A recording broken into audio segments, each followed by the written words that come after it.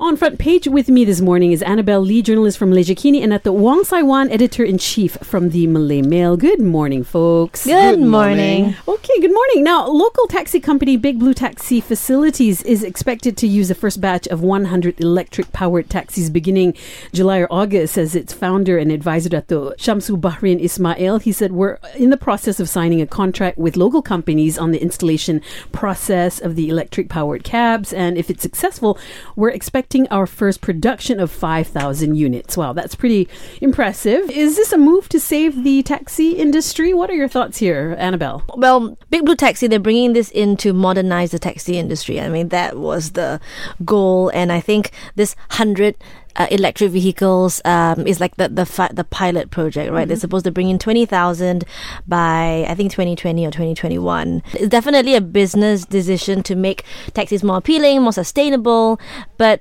I don't think the problem with taxis is just the fuel or what goes into powering them. Right. I think all of us know it's... Or the units itself. Yeah. It's the drivers, I think isn't it? It's more than that. The challenges that face taxis is definitely much more than that, yeah. And they will have to address those things. Right. Your thoughts, Sai Wan? I mean, the entire taxi system is wrong. It is as close to serfdom and slavedom that we practice in Malaysia. Mm-hmm. The government must make up its mind.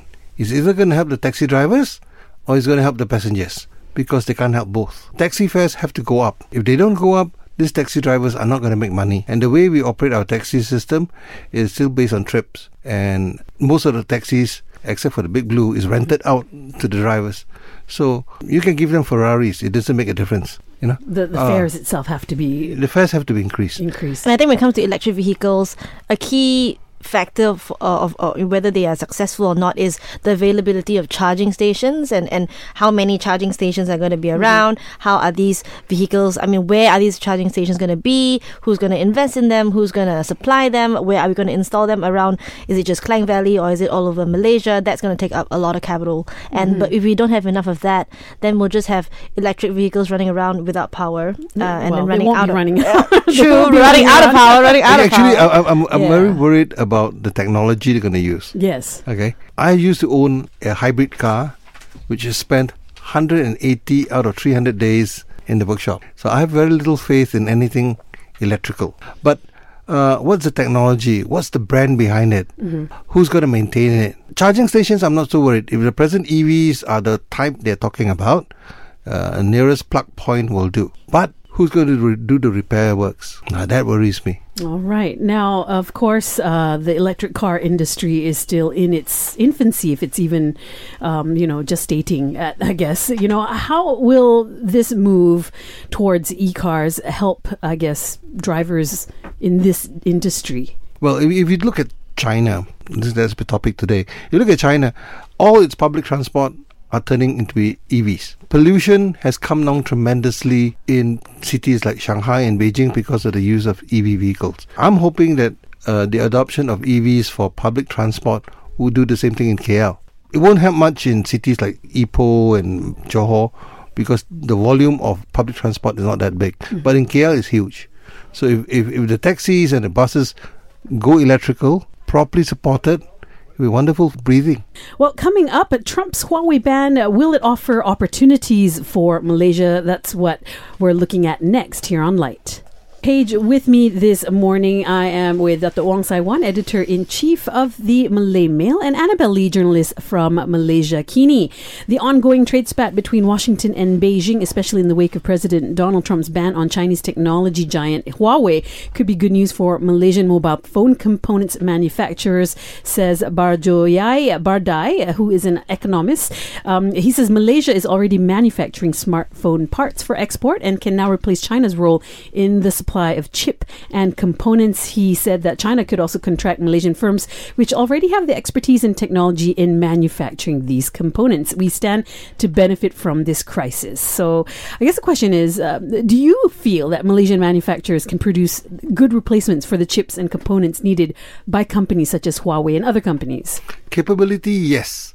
Take advantage of this spat? No. It is a 3-month ban. Google, or in this case Alphabet, and Huawei are already prepared. They've been in talks. They're ready for the next 90 days. chip manufacturing is planned a year ahead at least. There is no way any Malaysian company can take advantage of what's happening now. By the time they roll out, by the time they get ready, China and the US could be the best of pals. But that's in an ideal situation that the 3 months actually does, we end up becoming 3 months. But even so, I think we're facing a lot of competition from our regional friends like Vietnam and Cambodia, where wages are lower. So I think a lot of analysts have spoken about this. And in theory, yes, we could be the alternative hub. But in practice, I don't think we're the number one choice. If there was no, but it really doesn't make a difference. Look, Huawei and Google, Qualcomm, they have been ready for this for months. And if you have ever visited Google or Huawei campuses, which is how they call their headquarters, they are never not ready. And it's just us as news consumers that we get excited over this. Yeah. And do you think Trump just picked on Huawei? Okay, so let's assume that Huawei gets punished and it's banned forever. What about Oppo? What about Vivo? What about Lenovo? I mean, there are plenty of replacement. We all tend to forget that all this stems from the 5G technology. Yes, that's right. The handphones ain't going to make no difference. Malaysian chip makers in Penang and JB have been supplying for the 5G technology. I mean, this is spat at the moment. I don't think we can take advantage of it because it's such a yo-yo. Right. Annabelle, if this trade war lasts, how badly will it affect Malaysia? I mean, so far, I don't think we've been affected that badly yet. I mean, in terms of like Q1 kind of, economic growth, I think we've kind of surpassed the 4.3%, but 4.5% right now. But in a global scale, I think it will, and it has already made businesses a bit more wary in terms of investment and in terms of planning. But like Datuk said, it's a 3-month ban, and the Trump presidency is not going to last any much longer, people think. So. Really? I don't know. I mean, there's a lot of things happening, but yeah, I think it will affect the global economy in terms of a slowdown. For people will be a bit cautious, a bit wary in terms of investment. But yeah, that's going to affect everyone. Yeah, including Malaysia. Interesting thoughts there. Well, when we come back, we'll take a look at how our government is committed to strengthening Malaysia-China ties. That's up next here on Lite. On Frontpage with me this morning, Annabelle Lee, journalist from Malaysiakini, and Datuk Wong Sai Wan, editor-in-chief of the Malay Mail. The trade and investment growth between Malaysia and China in recent years has been meteoric, and this trend would continue to generate more opportunities in areas of tourism, science and technology, as well as cultural exchanges, said Tun Dr. Mahathir Mohamad. He said this in a message in the souvenir book published by the Malaysia-China Friendship Association, or better known as PPMC, to mark the 45th anniversary of diplomatic ties between the two countries. And he said that China's astonishing growth in the last few decades catapulted it to become the world's second biggest economy, had contributed much to its extensive presence, not only in Malaysia, but in other parts of the world. Everyone wants to work with China, it seems, and yet retain also a fair and good relationship with the US. How do we tread this fine line? I think Monday, Wednesday, Friday, we hang out with China, and Tuesday, Thursday, Saturday, we hang out with the US, and on Sunday, it's a day of Sabbath. Yes. Right. If only it were that simple, right? I know. But I think in terms of trade, right, I think our largest trading partner for FDIs especially is China. I think the US is number 5. And just according to the latest statistics from the Malaysian Investment Development Authority, Chinese contribution for FDI was 19.7 billion. The US was just 3.2 billion. So I think we've got to hedge our bets as well. I mean, like who's our bigger trading partner here? But as the US looks to more kind of like protectionist trade policy with Trump, China is, kind of investing in the entire region. So that is another factor to take in as well. But I think probably being friends with the US, I mean, friends are always good, but that will also help, I guess, balance out the potential risks that come with Chinese investment. I think a lot of analysts have been talking about the debt, debt diplomacy that's been done, and also whether a lot of these investments come with political risks as well, with China kind of coming in so strong. So I think, friends are always good. I think so. Let's be friends with everybody. Saiwan? PPMC is the focus, actually. If you look at PPMC and then you ask who is the president, It used to take a back seat in previous administration. Previous administration, we had a minister ranked official to head China relations. Now you have PPMC Beng Show. The president, I think he's almost life president now, is Majid Khan. Yeah. Majid Khan is probably Dr. Mahathir's favourite diplomat. Right. Okay. And he is also MIDA chairman. Okay. So if you put 2 plus 2 plus 2 together, you're going to get 100.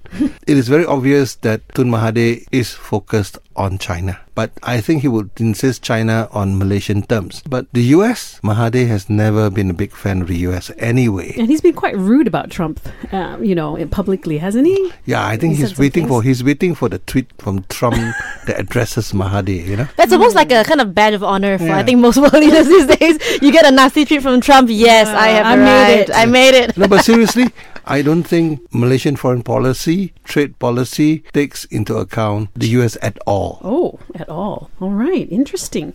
Now, when we come back, we'll take a look at no discounts for compounds issued by the JPJ.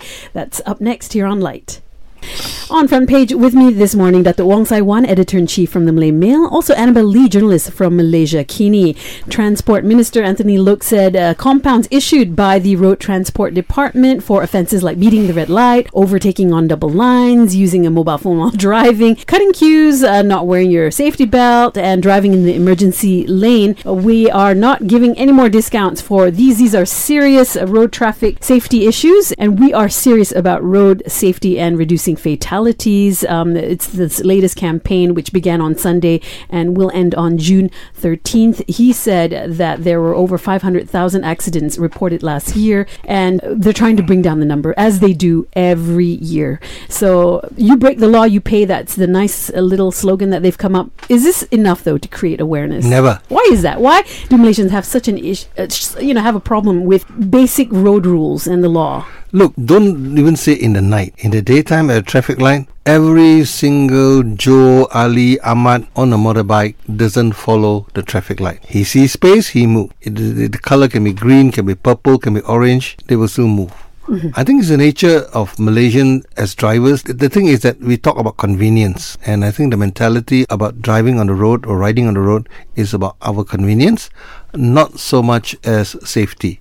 In fact, actually, this no discount is actually a climb down from the previous campaign. For the previous campaign, those 5 offences, you go straight to court. This is now still a summons. Right. Okay. Just no discount lah. Just no discount. I drove on a emergency lane 2 years ago during a festive season. I was summoned to court. I paid a $3,000 fine. So you've never done it since? I've never done it since. See, so effective. No, it's not. It is not that. It's just that I will never do it on festive season now. Oh my goodness, Datuk. But seriously, it all stems from our driving education, our road transport system. It all has to change. Yes. But also, I think trying to change that mentality or that that status quo by telling people that there was always a way out, and people always thought it's gonna fine. They're gonna give me a discount eventually anyway, so doesn't matter. So I think you're gonna bet I said it'll still come. But the idea like if they enforce this strictly enough and they really are able to direct the traffic, especially during the crazy festive periods, yes. I think that will help in just kind of chip it off the block, trying to show people that the 300 ringgit is the 300 ringgit. It's not a 15 ringgit. It's not a do it copy. It's a 300 ringgit. I think that will help show that is not a negotiable kind of charge as well. Well, looking outside the festive seasons, we've always had an issue with enforcement. Will this be any different? I'm optimistic. I always think that we can reduce. It has got nothing to do with our enforcement officers. It's got nothing to do with the quality of the roads we have, which is one of the best in the world. It is how we produce drivers and the number of cars we put on the road. Every year we sell 600,000 vehicles. That is ridiculous. All of us, after 3 years, 4 years, we start thinking of changing the cars. We should stop all that, make it a much more difficult way to own a car, much more difficult way to get a driving license. We need to change the mentality in school. Road safety is not taught in school. But I still think having like really strict enforcement, like really meaning it and not just saying it every Chinese New Year, Hari Raya, or Deepavali, I think that would definitely help. Well, let's take a look at this next headline. Upskilling needed before Malaysia can take advantage of Industry 4.0. This is our next headline here on Lite. On front page with me this morning is Annabelle Lee, a journalist from Malaysiakini, also Datuk Wong Sai Wan, editor-in-chief from the Malay Mail. AirAsia ex-chairman Tan Sri Rafida Aziz told the Malay Mail that the old education format can no longer cope with the demands of Industry 4.0, which requires knowledge on all areas of related services as well as production and supply chains. She said a revolution in education is required to be in line with the dynamics of the marketplace, domestically, regionally, and globally, and education is the linchpin to a Malaysia moving forward successfully. And I think we can all agree with that statement. Where are we lacking our homegrown Malaysian skilled workers? Your thoughts, Saiwan? Okay, let me put it up right. I do not agree with almost 99.999% of things that Rafida say. Okay? But this one I do. Okay. It's just like my beef about driving licenses. We still teach children to pass exams. We do not give them enough skills to go to the workplace even now. So forget about Industry 4.0. I just found out last night that the most popular university course in Malaysia is business administration and kesastraan. I know, there will be thousands and millions out there who will be angry with me, but you're not really skilled for the world if you do kesastraan and business admin. We should relook at the entire education system and give emphasis towards the future. Since the flavor of the month is Huawei, do we have working relationship between the government and Huawei on education? We should. The Huawei culture is that they behave like a university. I hire you, you can have a PhD, you can have any degree, but you go through the entire university system of Huawei for 2 years. We are just comfortable being assemblers. In fact, most of the assembly work today are not done by Malaysians anyway. True. So I think the upskill is quite a lot needed. So how do we address this then? Is it from school? Is this something Mazli Malik has to, think about? Education, yes. Mazli Malik, no. I think we need to start to think about how we can really use kind of the strengths we have in this kind of diverse, multilingual kind of society, and how we can use that to really not just follow what other people are doing and how they are doing it. There's a Chinese way, and I guess there's an American way, but really find that Malaysian way into all these different industries. That's still optimistic. Let me point out to you a very simple problem. Right. Today, the catchphrase for upscaling is TVET. Do you know there are 2 ministries setting up standards for TVET in Malaysia? One's under human resources and one under education. And guess what? The two twins don't meet. But they are trying to consolidate. They are trying to consolidate, but they sure are not doing it. The officials in one ministry will say that's my territory, the other one says you're trampling on mine. So come on, if TVET as a name gets in the way, guess what? Let's set up Ministry of Upskilling and then take away all the powers of everybody. I don't think we need another ministry though. No, you can close down human resources. No, HR is really important. Human resources actually is a ministry that should come under the women and family development, because it should be about human resource. Look, the way the ministry is still run is today the same as the Labour Ministry under Tan Sri Manikawasagam and Tan Sri Sambantan in those days. It has not changed. It's more fanciful, nicer buildings, but if you dig deep enough, the roots of the Labour Ministry is still there. It should not be. Very interesting. Food for thought, definitely. And that's what we'll do. We'll think about this some more. Thank you so much, Datuk Wong Sai Wan and Annabelle Lee, for joining us this morning. Thanks for having us. Frontpage.